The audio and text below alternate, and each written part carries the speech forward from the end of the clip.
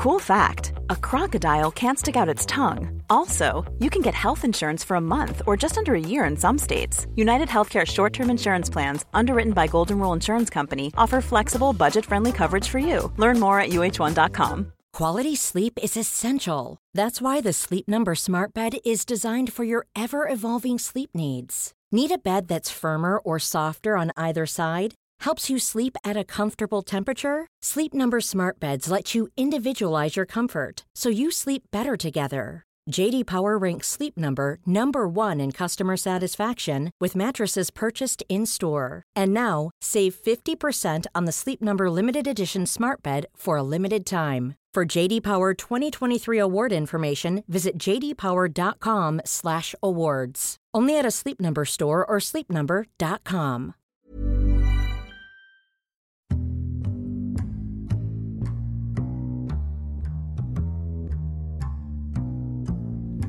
Welcome to the Insomnia Project. Sit back, relax, and listen as we have a conversation about the mundane. One thing that we can assure you is that our intentions is to have a conversation that will be less than fascinating, so that you and the people you're listening with can just drift off. Thank you for joining us. We hope you will listen and sleep. We invite you to rate us on iTunes and leave a comment if you're enjoying our podcast, so that when other people look and say, what is this Insomnia Project podcast, they can read some reviews that say how it helps you relax, chill, and possibly sleep. I'm your host, Marco Timpano. And I'm your co-host, Nidhi Khanna.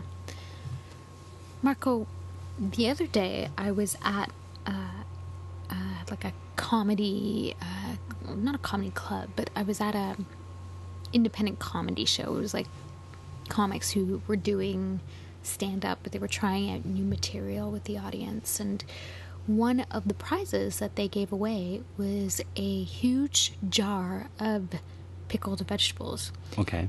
Guess who won? Oh, you won? I did. What did you have to do to win? I answered a piece of trivia question. Okay.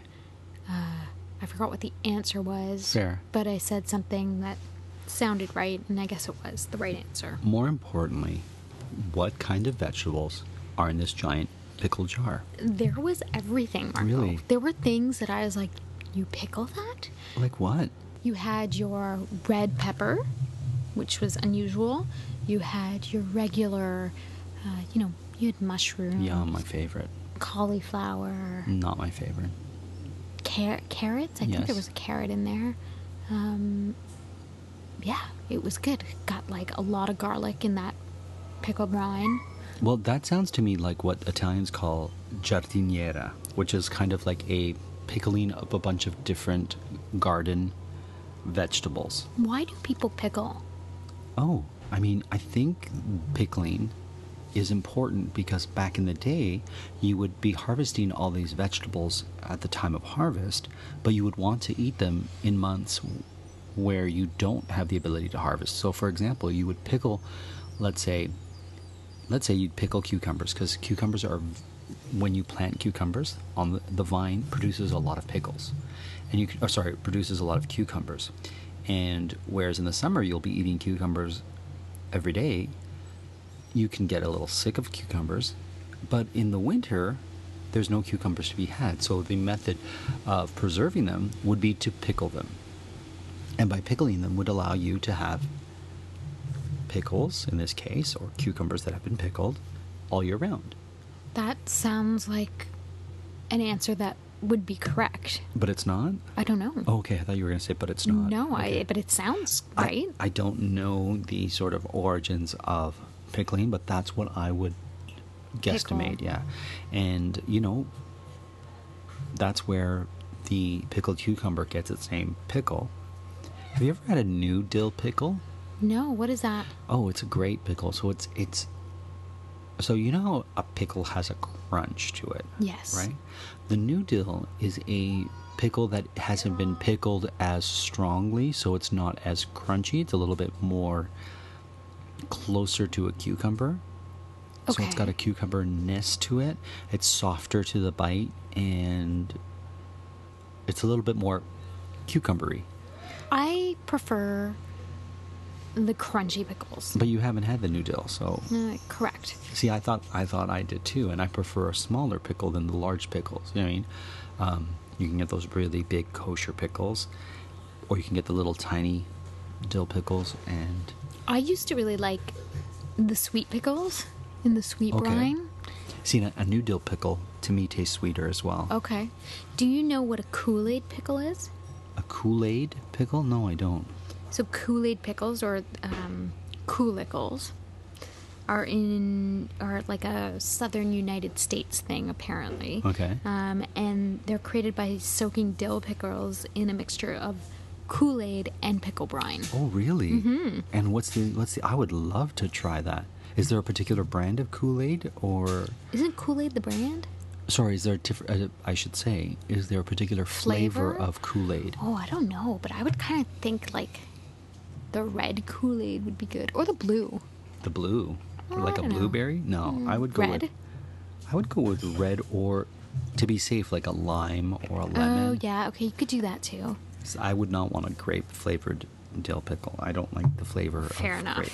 Fair enough. Do you pickle? My mom, Really? yeah, she would pickle, like, as I said to you, the jardiniera or the garden vegetables. She would pickle. I love pickled mushrooms, in particular, Nidhi, because you can pickle some mushrooms that we don't grow here. So, like, I've had pickled porcinis. I've had pickled wild mushrooms from different parts of Italy, and they're just delicious. They really are. How long does it actually take to pickle, do you think? Like, No idea. Huh. I think the longer you pickle, The better. the better it is. I don't know. I know that if you can get unpasteurized pickled products, they're really good for you because they have a lot of good gut bacteria in it. So kimchi, I think kimchi is kimchi's fermented. I don't know if it falls under pickled, but kimchi is fermented, Right. Korean fermented cabbage. I love kimchi. So good for you. I Just know. like horseradish. Would Yeah. horseradish be considered a It's a good pickled question. product? It's kind of one of those. It's fermented, I think. It's definitely fermented. So if you can get an unpasteurized horseradish, no, not a horseradish. I'm sorry. I'm trying to say, not horseradish. What is the stuff that you get on hot dogs? Yeah, horseradish. No, well, yes, you can put horseradish, but it's sauerkraut. I'm trying to say sauerkraut, and I'm saying horseradish. There's another example, Nidhi, of me thinking one thing and saying the other and convincing people. But if you can get unpasteurized sauerkraut, it's really good for your gut bacteria. So, Marco, fermenting is actually considered a pickling method. Okay, so there you go. So But kimchi would be a style of Pickling. It's just a very specific one, and Okay. I couldn't really tell you much more than Fair enough. that at Fair this enough. So point. you've never pickled. It sounds like you're No. very new to pickling. I clearly. No, I don't pickle. I'm not actually the biggest fan of like pickled vegetables and things like that. What about olives? Love olives. Olives in a brine. Yeah. Well, I actually prefer them without the brine. Like I know, So just like like not in from- the big jar, but I like them like as, Just like that, right? yeah, scooped olives or whatever. I don't know. You know what I mean? Listen, I get it. Now, speaking of pickling, this past weekend, I was talking to you about this, and that's how we came up with, we should talk about pickles and pickling. I pickled a wall. Right. So you need to explain this to me because I still don't quite understand what that means. Okay, Nidhi, just sit back and relax. I'm going to talk about pickling wood. So, pickling wood, as I do it, or as I have done it, is a process by which you pickle wood that's on a wall in order for the wood to absorb the color of the pickling paint that you're going to use. So in this case, I was pickling a wall at my cottage. So what I discovered... So wait, does that mean like is that the equivalent of like applying like a primer or stripping it or something? No. Just sit back and relax, because Okay. here's the story Okay. of my pickling wall. So at my cottage, we have paneling on a lot of the walls. But what I noticed was behind this paneling, so it kind of looks like a basement, you know, those old basements that had paneling in it. When I pulled back one of the paneling, I noticed that there was tongue and groove wood that would cause the walls. So basically what it is it's slats of wood, so, you know, pieces of wood that on the top end would have what appears to be a little part that jets out, so the tongue, and the bottom piece of the wood that would go on top of it would have a groove that little tongue would fit into. So you could put wood on top of wood on top of wood and stack it as you would to form a wall. And you could stagger the wood so that you have different patterns, or you could put the wood on top of each other. Now, the next time you go into a hardware type store, one of those big box, you know, home stores that provides different needs for your home, you'll notice if you go into the lumber section, the tongue and groove, pine or cedar. Behind the paneling, I found, which I didn't realize, old wallpaper from the 1930s. Oh, wow. That had kind of a greenish pattern of what looks like weeping willow type trees that are kind of blowing in the distance. So it just had this really soft and subtle look to it, but it didn't look like contemporary wallpaper. It looked like something that you would find, you know, 80 plus years ago. So here's a question for you. Sure. When you found, or when you discovered the wallpaper, what was your first honest reaction? Was it more like, this is gross, or this is kind of kitschy and cool? It was kind of like, this is really cool, in a sort of, look at what wallpaper must have looked like back in the day and what this place must have looked like. And just to see old, I don't know if it would be considered a textile, but certainly old print, old wallpaper print, and to see it in a state that's not a museum piece. So you know, when you go to certain old homes and they recreate what it would have been like in the 1890s or the 1920s, and you're sort of a visitor in a museum and you see it. Well, when you have that in front of you, it strikes you in a very interesting way. Now, realize that as I pulled away the paneling, not all the wallpaper was pristine because it was really old and kind of cracked. Right. But when we went to remove the wallpaper, we saved pieces of it so that we could then later pay homage to what was in the cottage previous, right? So that's pretty cool. That was actually Amanda's idea, so she made me save it. And so at this point, I've got a wall of tongue and groove wood that's old. I don't know what kind of wood it could be, but I've got this wallpaper to contend with. And it's been on the walls for at least, let's say 50 years to be safe, but I would say closer to 70 years. And not having wallpaper remover and not knowing what it would do to this wallpaper that I had on the paneling, or sorry, rather onto the tongue and groove wood, I figured, let me start with using just hot water.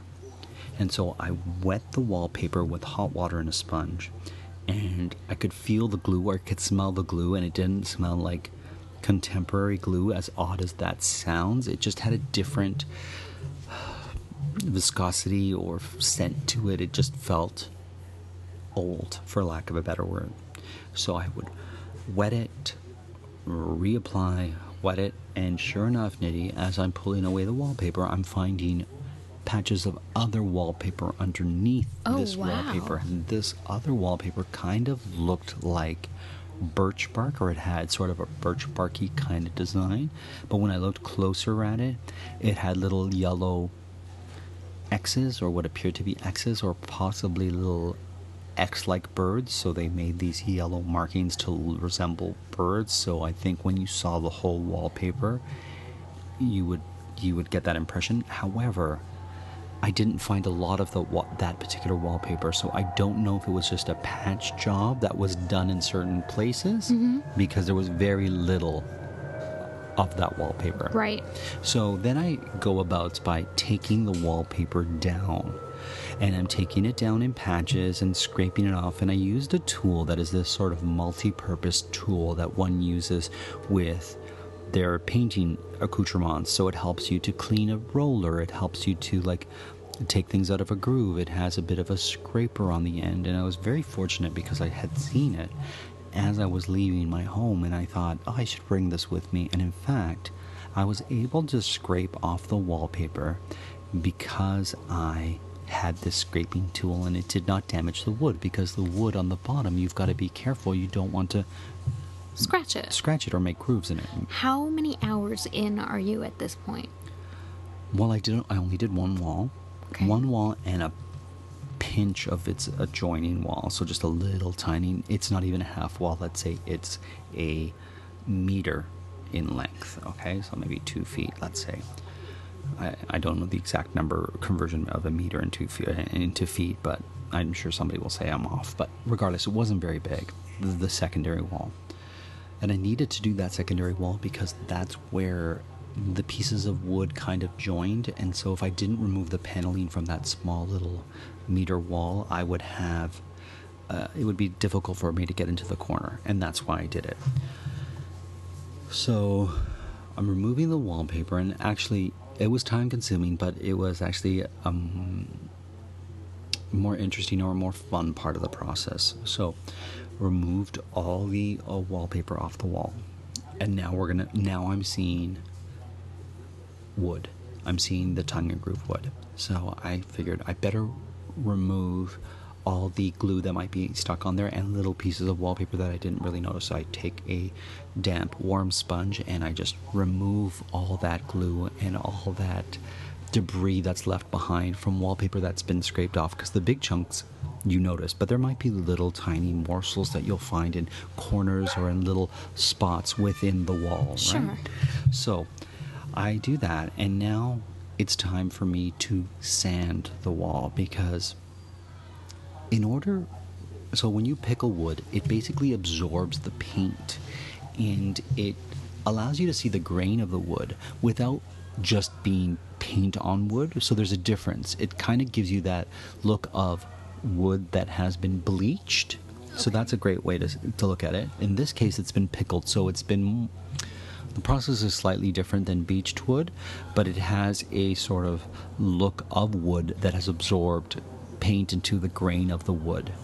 Follow? Mm-hmm. So I decided I should sand it, because this is wood that hasn't seen the light of day for maybe 40 years. Who knows when the paneling went up, and has had wallpaper on it for many years. And I needed the wood to sort of breathe, so I sort of sanded it down with a medium sandpaper on a sanding tool, which allowed me to get any of the stubborn pieces of wallpaper that may have remained, or any residual glue that I may have missed. What was Amanda doing during all of this? She was lying back and reading. She had some scripts she had to read, and she would often say to me, "Can I help you?" And I was kind of like, "No, let me do this." And to be quite honest with you, she was very helpful, because I don't want it for it to sound like she just lounged around. She ensured that I had a mask, so she went to the hardware store to get me a mask, because when you're sanding, right, it can get back all this dust. Yeah. And she kind of wanted me always to have the mask on and my glasses. And see, good for Amanda, because I would have just sat back and lounged. well, she was also, when I would need a refreshment or whatnot, and she also was like, "Why don't you have the windows open while you're sanding?" She was looking out for you. She was looking out for me, for sure. And I would have been at the beach just reading. Fair enough. And she would have helped. If the project was bigger, I could have used her help. But when you're dealing with one wall, it's almost easier to just do it yourself, kind of thing. And when I was on the ladder, I would ask her for various things, and she would bring them to me. Right. Nice. So at this point, I've sanded the wall. And now it's time to condition the wood. So I have this product. It's a clear product that I would paint on and leave for 1 to 5 minutes onto the wood that I think would help open the pores. I'm not exactly sure, Nitty, what it did, but I know that it was the step that I needed to do prior to the pickling of the wood with the pickle wash. Follow? Sure. So I took a paintbrush and I would paint the different strips of wood, and then I would let it sit for about, let's say 2 minutes. I would then take a rag, and I bought a bag of rags. So like for $5 you get just a huge bag of rags. And I would wipe the excess conditioning, not paint, but product agent off the wood. And thus it would be ready to pickle. So at this point, it's time for me to pickle. Because I've removed the panel, I've stripped the wallpaper, I've sanded and I've conditioned the wood.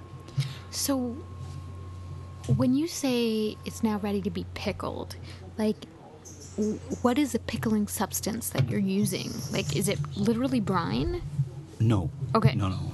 But that's awesome if it was. No, it's a very thin stain. So not quite a paint, it's more like a stain. Gotcha. It's white and it's watery, very watery. So you've got to stir it, and the product says to stir it throughout your work so that you don't just stir it once at the beginning, because I guess the coloring agent will settle to the bottom. Mm-hmm. And in fact, I would stir it throughout because I would notice, I'd be like, it doesn't look as white or as milky as it does when I started. So I sort of used a paint stick, and I swirled the paint, and then what I would do is I would take the paint or the pickling stain in this case, and I would do it with the paintbrush on one strip of wood at a time. So as I would put it on, Nidhi, I would take a rag and I would remove the stain off that piece of wood so that it would absorb but not look like it had been painted. Rather, it would look like the wood had been stained. And so I would remove anything, and sometimes when you use a stain, it will drip and whatnot, or you'll put a little bit more on one side to the other. By using my rag and sort of streaking it across the piece of wood, I would remove that. So I went and did the entire wall, at which point it did not look great. The first coat does not look great. It just makes everything kind of looked a little bit peachy or a little bit not so great. So hence I would do the second round. But I had to wait about 2 hours between the first round and the second round because you want it to sort of dry, right? So at that point... Couldn't you just use a different kind of stain? I think you could use paint and water it down, but I used a proper pickling agent. Gotcha. So okay. I let it dry. I actually went back to the hardware store to purchase more rags because I was going through them so quickly, because you don't want to use a rag that's been saturated with the stain. You want to use a relatively dry rag. So I went and bought more rags, cut them into smaller strips, and would use them. And once I used them once or twice, I would throw them out because they would be saturated with the stain that I was removing, or the pickling agent I was removing. So hence I do the second coat. And now it's starting to look a little bit more white, a little bit more beachy, but still not where I wanted it to be. So at this point, I'm doing the third coat. And I'm doing the third coat, and what I'm doing is I'm being meticulous with coloring in between the slats of wood. So where there would be a space, I'm coloring it in with paint. Or, sorry, not with paint, with the pickling stain.